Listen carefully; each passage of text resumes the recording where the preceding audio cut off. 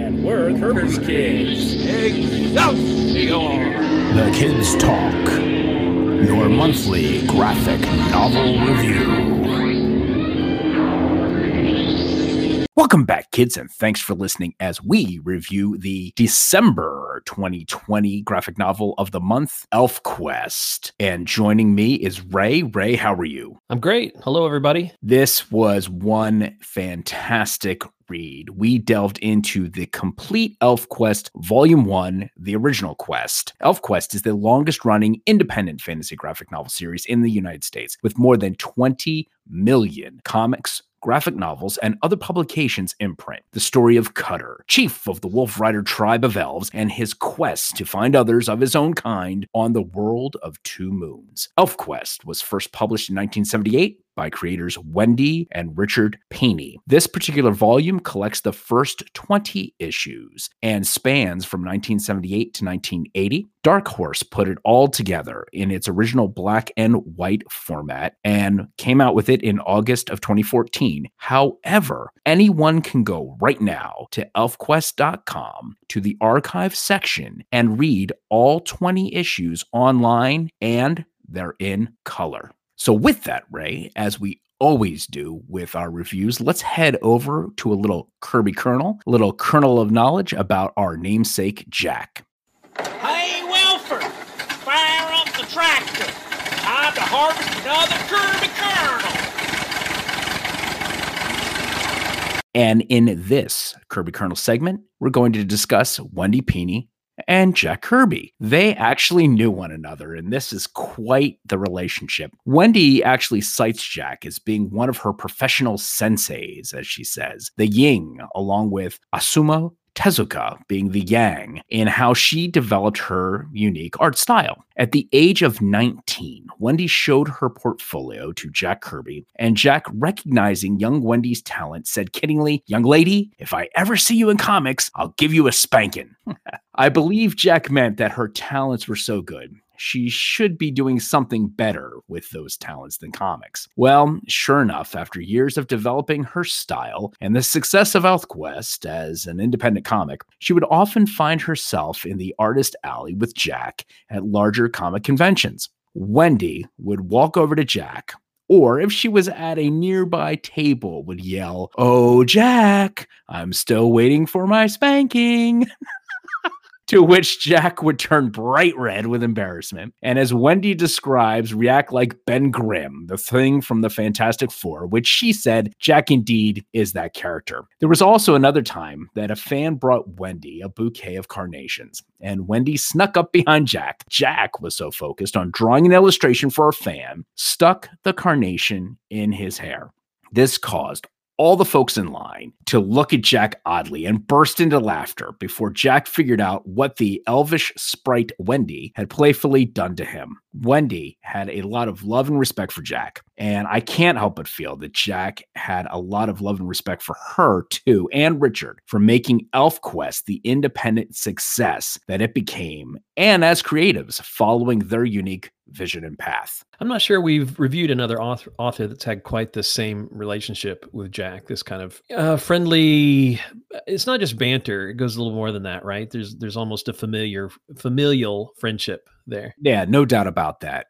No doubt about that, Ray. I mean, you got the kind of, she says mentor, and she cites, we'll talk about this a little more, but she cites two very polar opposite characters as mentor, at least stylistically, I think. And that's really interesting in and of itself. And then to have this relationship where she first met Jack is, a very young person that was aspiring, and, Jack kind of giving her almost fatherly advice, and then her taking that to heart and embracing that relationship and feeling free to give him a hard time. I suspect Jack he definitely was kind of a rough and tumble personality, right? He very much was Ben Grimm, as she pointed out. And I don't know how many people got away with teasing him the way that she would have, but that sounds really cool. Yeah, it does sound very cool. And I think you're right. I don't think a lot of folks got away with that teasing. However, with Jack having kids and her being basically the age of his kids, I think there was a little bit of fatherly love there being bestowed on Wendy and him recognizing the tremendous talent that she had at a very young age. I'll also say, remember, Jack, along with Roz, would routinely invite the neighborhood kids over into their basement while Jack was working in Long Island, and they would see the master at work. He understood his audience quite a bit. So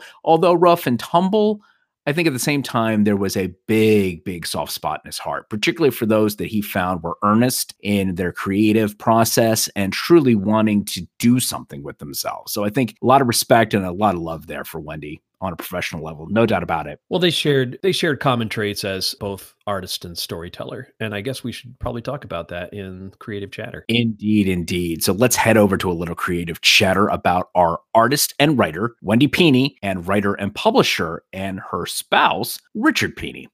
Whoever is this artist and this writer, I must meet them.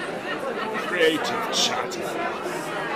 Wendy Fletcher, being her maiden name, was born in San Francisco in 1951, and from an early age demonstrated talents later to come to fruition as a professional illustrator and eventually as the creator of ElfQuest. Her youthful interest in fantasy was inspired in part by such luminaries as Shakespeare and Kipling. Oh, that's pretty lofty. She took artistic inspiration from Victorian illustrators such as Arthur Rachman and Edmund Dulac, designers such as Walt Disney, Doug Wildey, and Urte, as well as comic book greats such as Jack Kirby and Japanese manga artist Osamu Tezuka. Wendy Fletcher and Richard Pini met when Richard read a letter of Fletcher's that had been published in issue number 5 of the Silver Surfer comic book. A correspondence began spanning a period of 4 years, and as Richard had recounted, it was rare to see a girl or woman writing into comic books. A lot of the times it was boys and young men. The two eventually married in 1972, and Wendy embarked upon a career as an illustrator for sci-fi magazines. Richard, however, pursued a degree from MIT and a position at Boston Hayden's Planetarium as a lecturer after he graduated with a degree in astronomy. He was a photographer, scriptwriter, and special effects technician. Later, he taught high school astronomy, then worked for IBM until ElfQuest became a full-time occupation. Wendy contributed several covers and illustrations to Galaxy Science Fiction and Galileo magazines in the mid-1970s before launching ElfQuest in 1978. Prior to the widespread publication of ElfQuest, Wendy was also known for dressing up at fan conventions as Red Sonja and co-authored a story with then editor Roy Thomas called The Singing Tower that appeared in Red Sonja, Volume 1, Issue Number 6, November 1977. In addition to ElfQuest, Wendy also created 2 graphic novels based on the TV series Beauty and the Beast, and has illustrated occasional stories for both Marvel Comics and DC Comics. She wrote an introduction to the first volume of the Gargoyles trade paperback, and mentions being a fan of the show.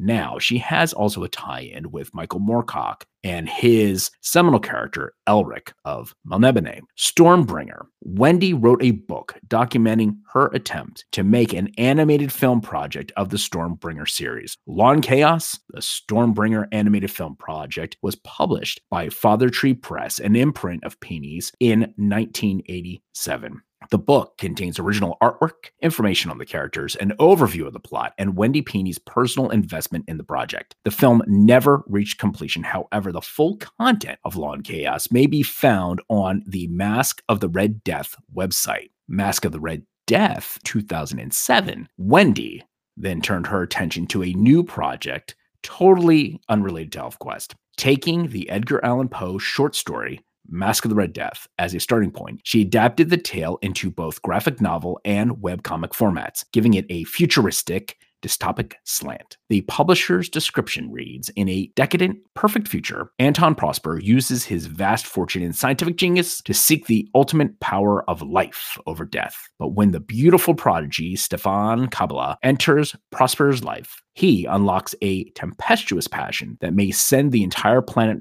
hurling into a bloody maelstrom of destruction. Wow. So this would normally be where you talk about a writer, an artist, maybe even a co-writer or inker. But in this case, we've got really one major talent here with story writing help from from Richard, right? I mean, this is really all her show. Yeah, this is all her show. She completely did the story arc. Richard assisted in essentially helping her organize her thoughts.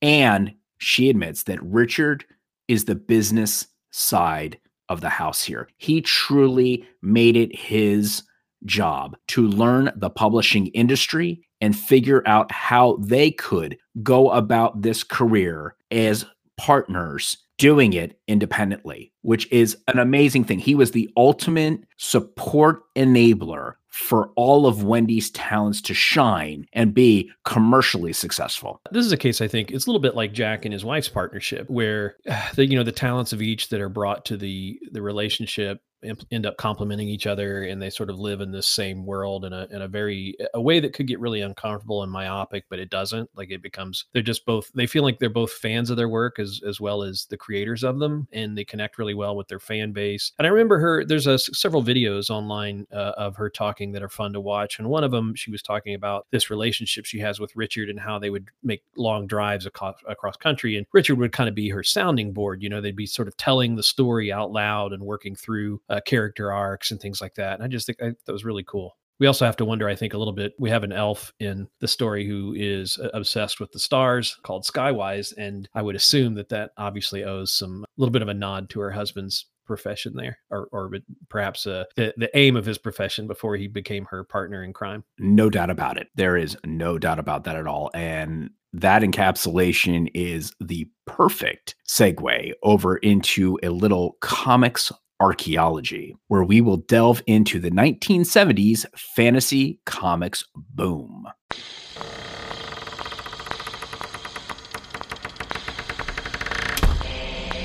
I say there, good man.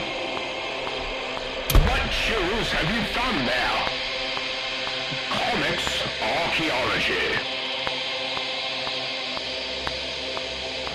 Well, Ray, to set the stage here, I wanted to visit that time, which really was the perfect storm for ElfQuest to be birthed in.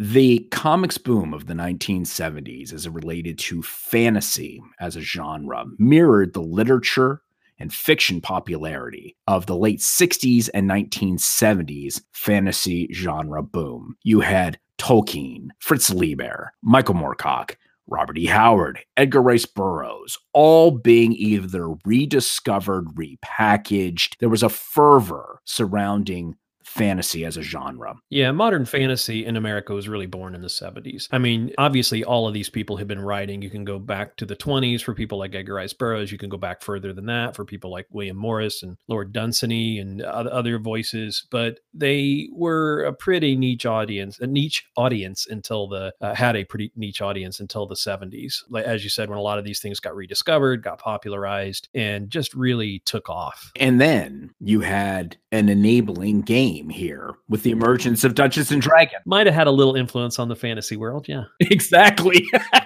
Done in somebody's basement in Lake Geneva, Wisconsin, no less. And then there was also the emergence of early fantasy and science fiction and comic book conventions that began to take root in the early 70s. As a matter of fact, we made mention of Wendy dressing up as Red Sonja, and she would do a mini play at some of these cons. And you can see some of those videos online on Richard Pini's YouTube channel. As a matter of fact, it chronicles Wendy actively being a part of that culture in the early 70s. Then also servicing these rediscovery of these fantastic fantasy authors, you had fantasy illustrators of Von Bode and Frank Frazetta just absolutely being celebrated by folks who maybe would have said of those illustrators, well, they're kind of pop art people. But no.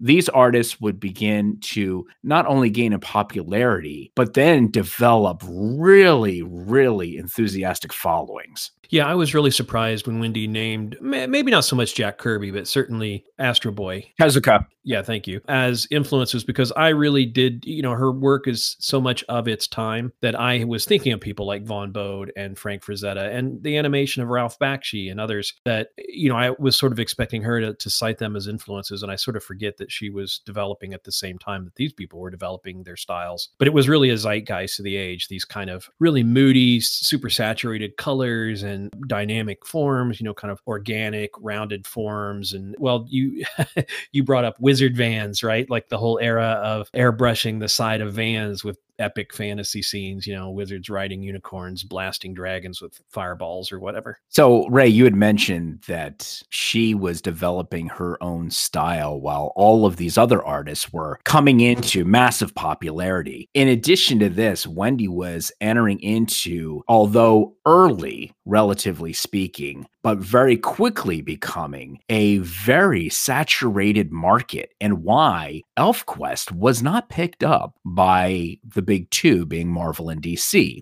Because Marvel had the rights to Conan, Red Sonja. They were doing John Carter, Warlord of Mars. Then over at DC, you had Fafhrd and the Grey Mouser in DC's Sword and Sorcery, Nightmaster in DC's Showcase, Stalker, which was a Steve Ditko book with 4-issue run, but very cool, also at DC. Oh my gosh, Mike Grell's Warlord. Holy mackerel, that thing was a massive success over at DC. Then back over at Marvel, you had Warriors of the Shadow Realms and Marvel's Weird World that was going on, and one of your favorites, Iron Wolf, in DC's Weird Worlds anthology series. So, man, it looked like fantasy was hot and the readers wanted more. Yeah, I think one thing that happened there is the realization that there were a lot of fantasy properties lying around. Unlike Star Wars, also an explosion in the 70s, right? The kind of space fantasies and all that. That had a very particular look that was kind of a little harder to rip off, right? In a way.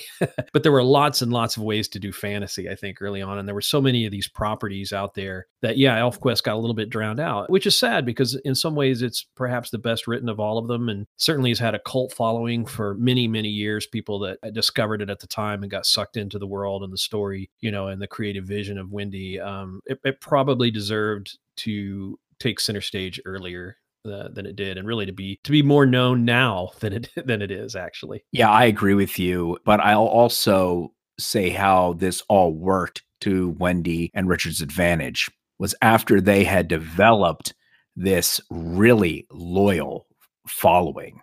They were able to take a larger cut of the publishing because they owned the property, and then were able to negotiate with every one of the big publishers of the day at any given time throughout ElfQuest's over 40 years of existence to have at various times have sections of the series published. So Marvel got in on it first and actually republished, I should say, ElfQuest in a series form in the 80s. And that was a colorized version of it. You'd have DC get in on it, I believe. Colorized by Wendy, right? Yeah, which is really cool that she got to. That's another thing. She got to do everything on her own work. And you're right, she retained the rights. It's a great point. You can't be understated. If she had been picked up as an artist earlier in her career, she might have found herself on the wrong end of that rights battle, as many artists did, and not owning her main characters, and would have had to move on and break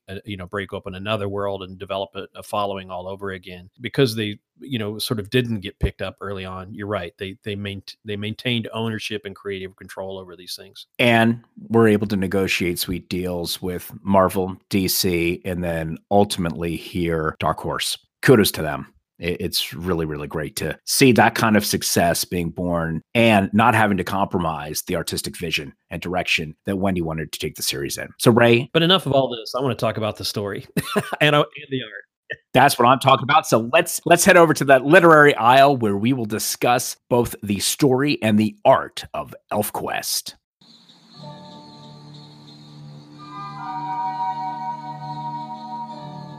Imagine another world much like Earth, but primitive, wild, and uncivilized. A world of prehistoric beasts and cave-dwelling humans. A world where each day is a test of survival, and where the night belongs to the Wolf Riders. Deep in the primeval forest they dwell, a small tribe of elves whose only friends are a pack of wolves. Every night they ride forth to hunt and howl, terrifying any superstitious human who dares cross their path. But all is not as it appears. For the Wolf Riders, like wolves, are really gentle and shy. A close-knit family group, living in harmony with nature. Led by their dashing chief, Bearclaw, they fight only when they must, to protect their hidden forest home and their loved ones. We're Kirby's kids. Excelsior!